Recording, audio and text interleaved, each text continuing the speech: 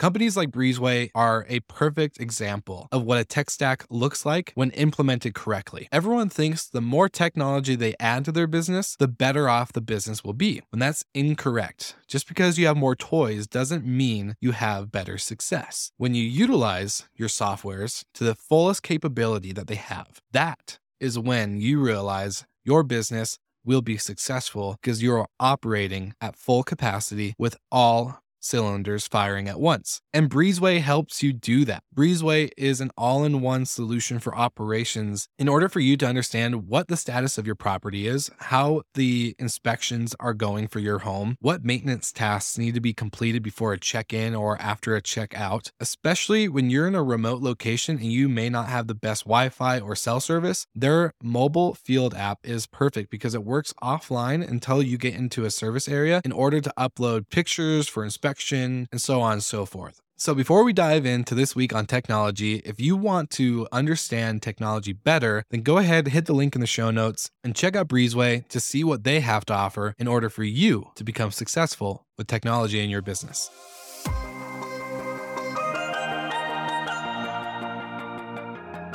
All right, Andrew, we are back and I just love seeing your face every day. It's so great to hop on this recording with you for this tech week. We've covered pieces of tech do operators need now versus in the future. What should they understand as they're deciding their technology? I guess players, right? The Avengers of hospitality tech. What should they look into? Now, we've ended day 2 with kind of understanding costs and variables that go into hardware and software and why invest into that. For today, I want to kind of cover how much does this really cost logistically? And there's tons of variables you and I both know, whether it's one property, is it a big home, is it urban property or listing that's a studio or a 1-bedroom apartment, so many things that can go into it. So understanding that we can go many directions, but what is the real cost of a technology stack for an operator today?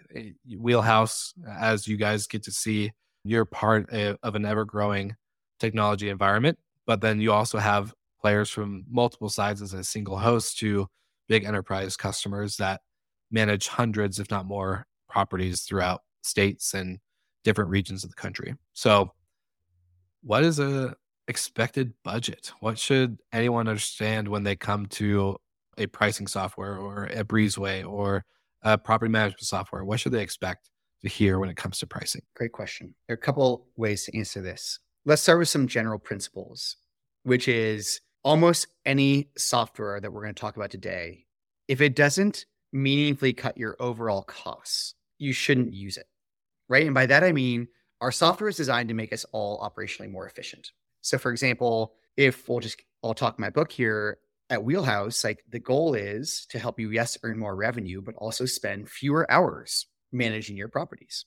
Now, when you're a small operator just starting out, you usually don't associate a lot of costs with that hour. That's an hour that you can, you'll pick up the phone, you'll manage your rates, you'll do whatever. But as soon as you have to start paying a team to do those jobs, there's a much larger cost associated with those operating hours than there is with managing everything efficiently, right? So usually when people look at software costs initially and think of them as a cost center as opposed to a profit center, is because they're kind of trading their own hours in and out, and they might not value them in a particular way. As soon as you have a team, well, the cost of going and hiring an additional revenue manager is far more than paying for a software that allows one revenue manager to do the same job. I generally look at it this way. One is, again, no software should be a cost center, like a true cost center for you when you look at the overall impact on your business, which is usually cutting operational costs. I think part 2 of it is when you look at your software cost, even like say a property management software is going to charge you between $5 to $20 a month, maybe $5 to $40 a month. And a revenue management software is going to be $5 to $20 a month. When you look at that, when you add up kind of the first, call it 3, 4, 5 softwares that you'd really look at, it's probably going to cost less than your cell phone plan. And when you look at it relative to the cost of, what you pay a cleaner to clean a place, it's going to be usually less than the cost of cleaning your place one time. And when you look at the cost of what you pay a channel like Airbnb, which is going to take some percentage of your revenue, your technology costs, even though it feels like a lot, because you kind of feel like you have to clean the place and you've got to pay the channel for that booking. It feels like the next thing you have to spend on. Well, it's a relatively de minimis cost, or pain point relative to the overall cost of running your business. Going and buying furniture for a new spot, like that's going to cost you more than your technology for the next 2 years. I guess I'm offering a little bit of a reframe where, again, these shouldn't be cost centers. They should be profit centers. Otherwise, they're not good technologies. Like even email just makes us all more efficient, right? It's easier to send you an email than write you a letter. So everyone does it. It's a profit center for you personally. So I would say that every technology has to look through the lens of creating value for the customer. Secondly, again, your tech costs are going to be maybe 2, 3, 4, 5% of your total operating costs in most cases. If you're doing lease arbitrage, it's certainly far less than that. And realistically, again, like these are really important investments to be made if you think you're going to scale. In truth, even at a single listing, a software like Wheelhouse or other softwares will probably create more revenue or more profit for you. But I'm saying you don't need to do that yet, because I would argue at 1, 2, or 3 properties, you're still trying to answer the question of, do I really love this? Because running a hospitality business is hard. In the name of finding out, do you love it? I would say you could punt on thinking about which technology will perfect your business and find out again whether revenue and resonance is there. Yeah, I do know for anyone listening up to this point, we do cover this in week 1.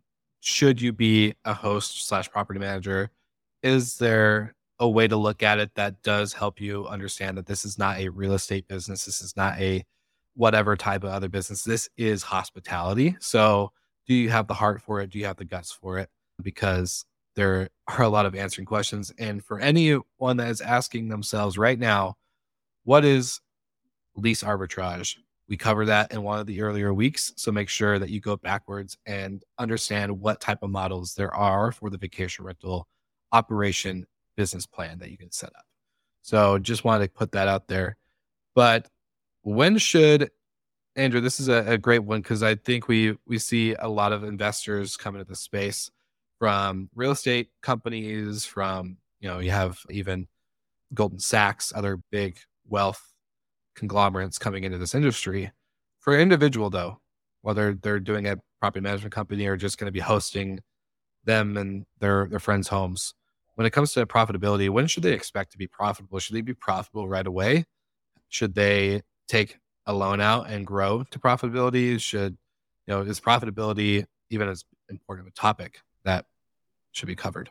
Well, it's a very important topic, because if your business isn't profitable, there is no reason to scale. And our category has actually seen a number of boom busts where unprofitable business models scaled. I know them a little too well, unfortunately. In terms of when you're profitable, it's a little bit of a difficult question, because the way to think about it is usually there's going to be an upfront investment. If you have a property or you were to lease or buy a property, that's a part of your cost. How do you actually get the property in the land? Part 2 is, how do you make it a beautiful place for someone to stay? And often in the short-term rental space, you can think about you're basically creating a place that's going to photograph really, really well. And that costs money. So you need to spend some amount on furnishings.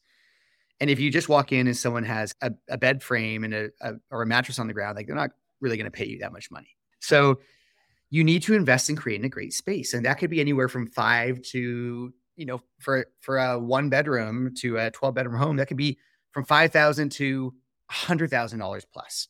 A huge range of investment that you could put into a property.